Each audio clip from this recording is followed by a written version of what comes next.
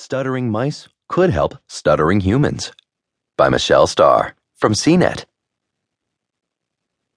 Mice don't stutter like people do, but by tweaking a gene, scientists have created mice that have the mouse equivalent of the human stutter, and they're using it to understand why we do. Speech is obviously a unique human capacity, but the patterns of speech are built out of a lot of building blocks that are much simpler, said senior author Tim Holy.